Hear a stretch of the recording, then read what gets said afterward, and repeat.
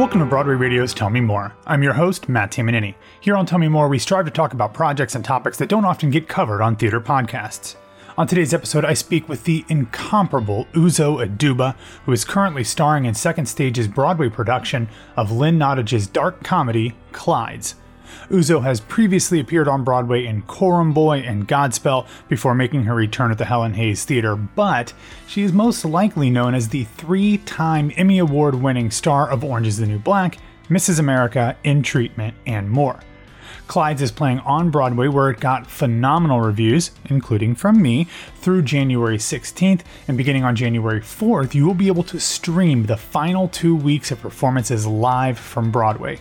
We will, of course, have links to where you can purchase tickets to both the Broadway and streaming iterations of the show in the show notes and in the article version of this episode on BroadwayRadio.com. In our conversation, Uzo talks about subverting expectations in this surprisingly dark comedy, the superpowers of her individual co-stars, her idea of what makes a perfect sandwich, and much more. So, without further ado, here's my conversation with the legendary Uzo Aduba.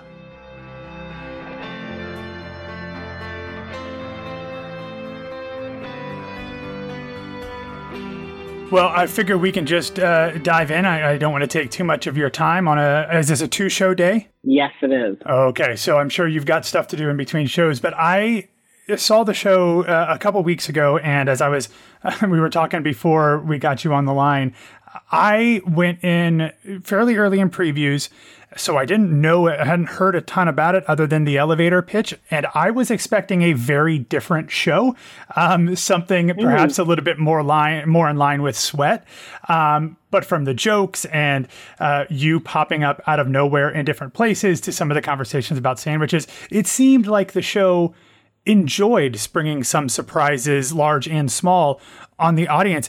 Is there something fun about messing with the audience's expectations when they come in and see a show on Broadway for the first time? Absolutely. I think the show does so much to speak to that very thing about expectations, right? Because this play itself, I think Lynn has done a really beautiful job with dripping it with comedy and, also seriousness, but very much so a fun and funny piece.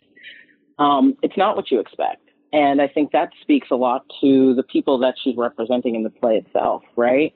It's a show about people who we have an idea of who they are, based on the places they have been and the things they have experienced in their life. But the truth of the matter is there's so much more than just their mistake. And in turn, I think what they're also discovering in the play is that life is so much more than just their mistake. Yeah. And so I don't think it's a far reach for her to then choose to set the atmosphere of comedy.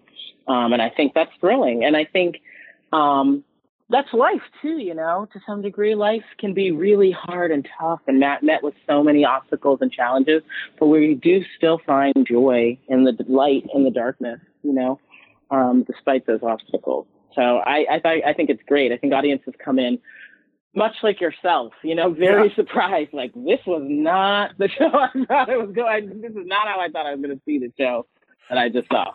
Yeah, but that's not a bad thing because it's a fantastic piece. Sure. And I don't know if you're one of those actors and performers who shies away from reviews, but they were very good. They had very good notices for everybody. But one of the things that kind of tickled me as I was reading all of the reviews was the critics came up with a lot of creative ways to describe Clyde specifically. But I wonder, really? Well, just they were trying to not give too much away, but tried to describe, with a little specificity. But I wondered, talking to you, how you would describe her as the person who has to, slip into her skin and wardrobe 8 times a week. I would describe Clyde. Clyde is a no-nonsense, tough-talking, whip-smart, quick-tongued survivor who is doing the best she can with what she knows how. She is a businesswoman, a boss.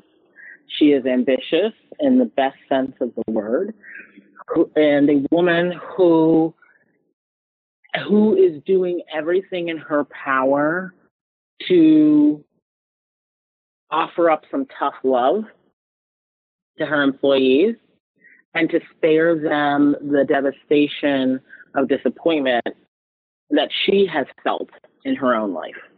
That's interesting, because I imagine that for most people who see the show, they would not see some of those characteristics, but you obviously have to see some of those things as you are portraying her. So do you think that a lot of what she does in the show comes from a place of love? Absolutely. I mean, she can't be all bad. She Sure. goes, Letitia, the brilliant Kara's character, says, she's the only one. She was the only one who would hire me. Raphael, his character, Clyde, was the only one who'd look me in the eye. We learn a lot of the bitter and the sweet of this character through the mouths of her employees. That she's like a lucha libre. She's a beautiful woman. She's like a horny little dude. All these things that they describe her. But then there's also, every single time they talk about getting the job, they also cue into the fact that this woman is choosing to hire returnees. She could hire anybody, but that's who she chooses to hire.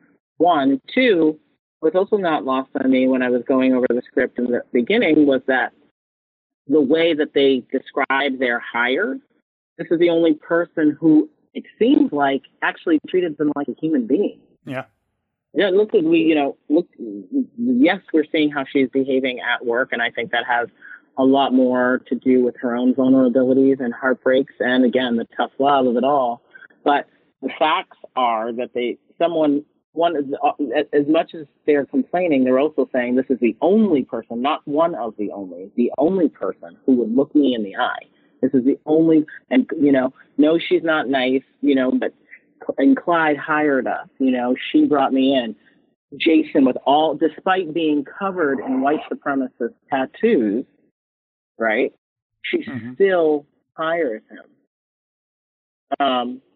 I think that taught me anyway a lot of this line. She's not nice. I don't know if I think she's necessarily nice, but but nice, as the great Stephen Sondheim taught us, is different from good. Yeah, very well done. That was excellently woven in there, especially this week of all weeks. I wondered, when you first got the script, you said as you were going through it, was it fairly close to the form that we see now, or were you involved through different iterations of the show as Lynn and maybe Kate as well developed it into what we're seeing on stage right now?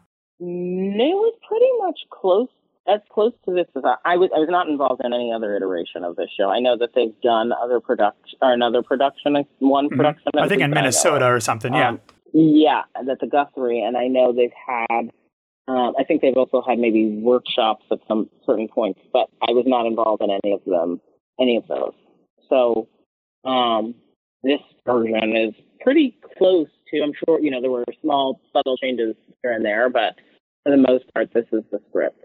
Yeah, I didn't know if you kind of saw an arc of change in how you reacted to the character from start to finish. But if it's pretty much the way you saw it, I would imagine that you've had a fairly linear development with the character. But you mentioned some of the other her employees, Clyde's employees, and I think she's less than an ideal mentor to her staff, but she's a mentor nonetheless. But you, as Uzo, you are the leader of this company. Your name's above the title. Do you feel a responsibility to mentor the younger members of the company, as incredibly talented as they are, with all of your experiences? Do you have that urge to kind of do what Clyde does not do for her employees with your castmates?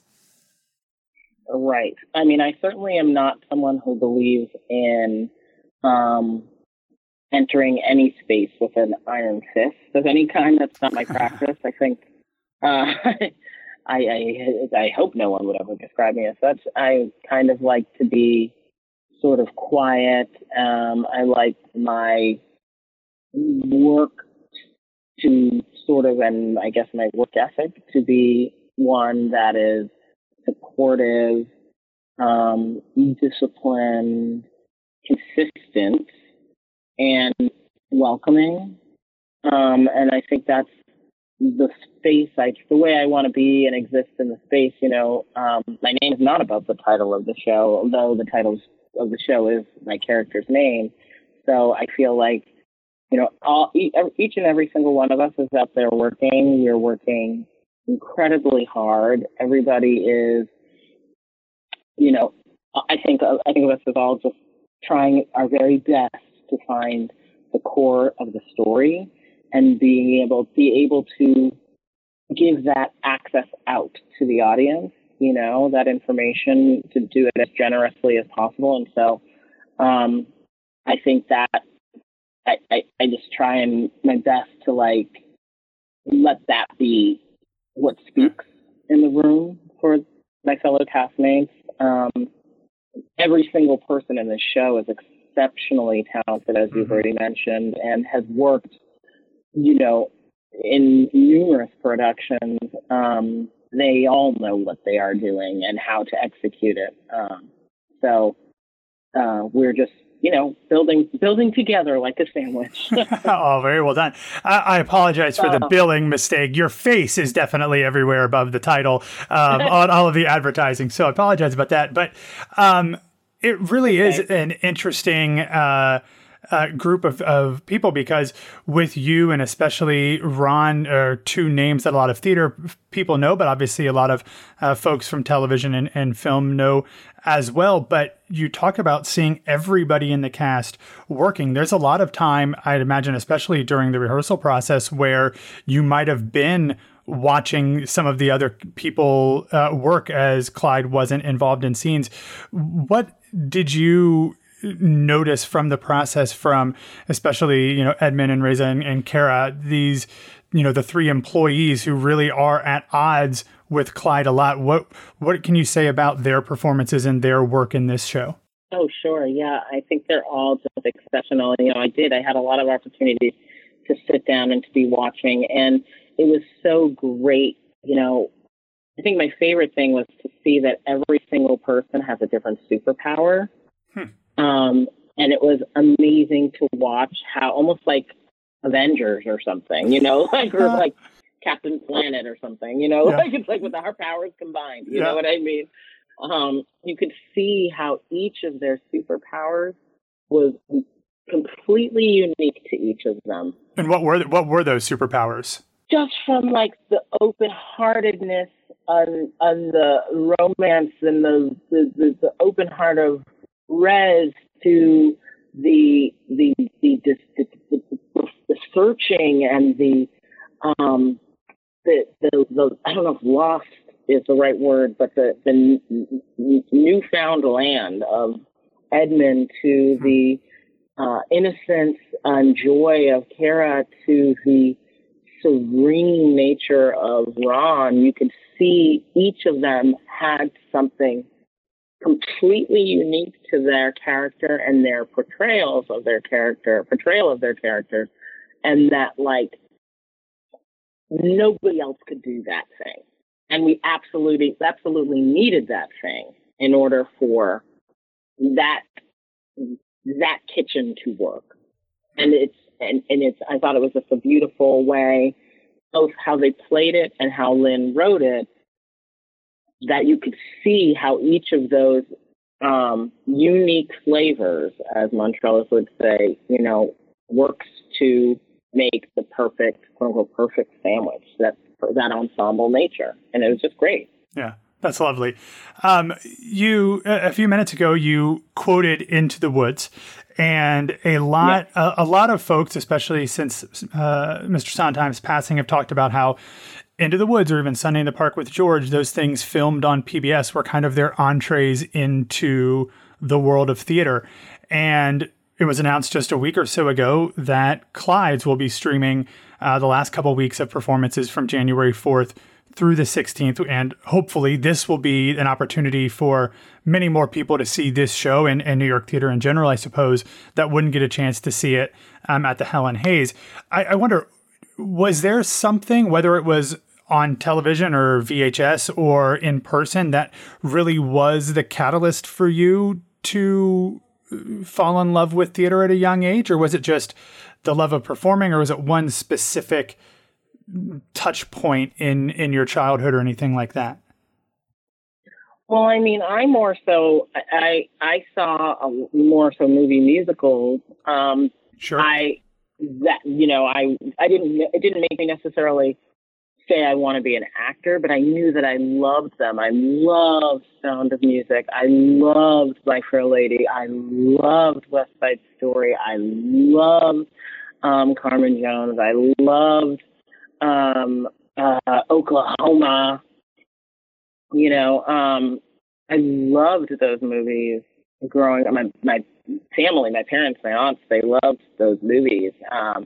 And we were obsessed as a family with Sound of Music, and just so in love with it. And, I remember my mother telling me a story when she was a kid, someone had brought, that Sound of Music was like one of the first movies she ever saw, and somebody, her neighbor, I think it was, had a projector and brought it home from London to Nigeria, in Nigeria.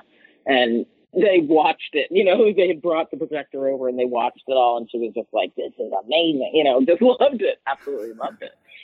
And so I loved those movies as a kid, and my family still continues to watch Sound of Music every single year during Christmas time. Of course.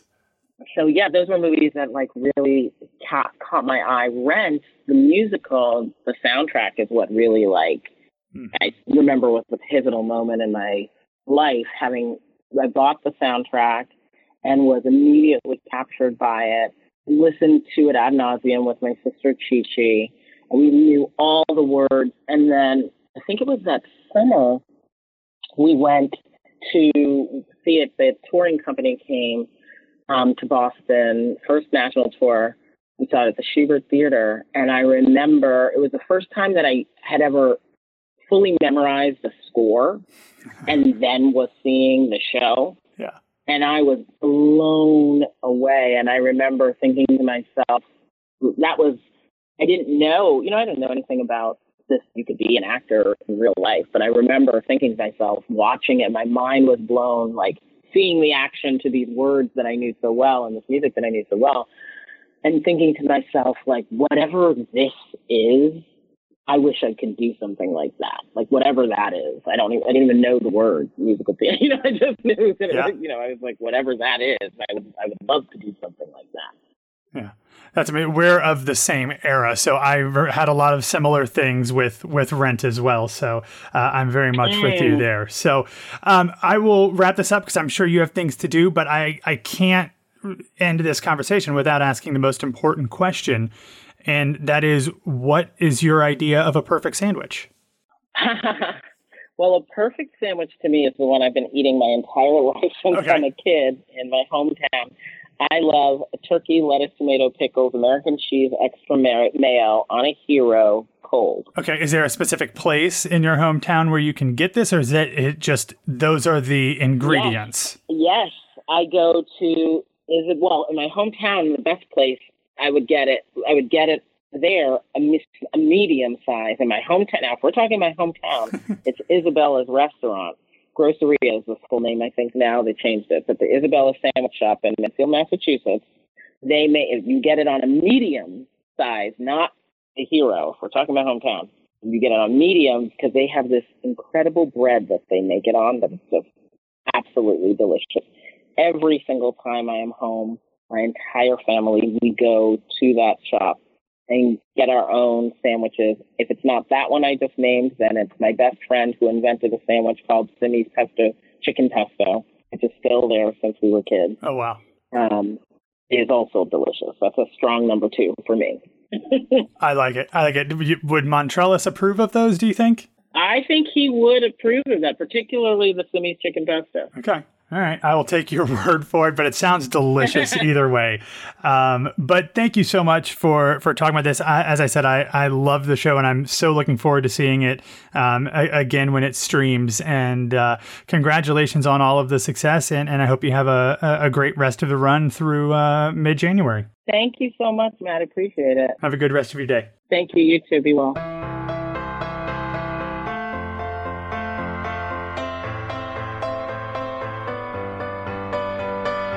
Thank you for listening to this episode of Tell Me More. My name is Matt Tamanini. You can find me on Twitter and Instagram at BWWMatt, and you can reach out to Broadway Radio on Facebook, Twitter, and Instagram at Broadway Radio. We will have a link to where you can get tickets to see Clyde's both on stage and screen, and Uzo's social media information in the show notes and on BroadwayRadio.com. Tell Me More is produced and edited by me. Special thanks, of course, to Uzo Aduba, Lauren Duffy, Emma Bird, Madeline Merritz, and the man without whom none of Broadway Radio is possible, James Marino. Thanks again for listening, and remember, believe in yourself right from the start. You'll have brains, you'll have a heart, you'll have courage to last your whole life through. Also, always get a second scoop, and when you get the chance, ask people to tell you more.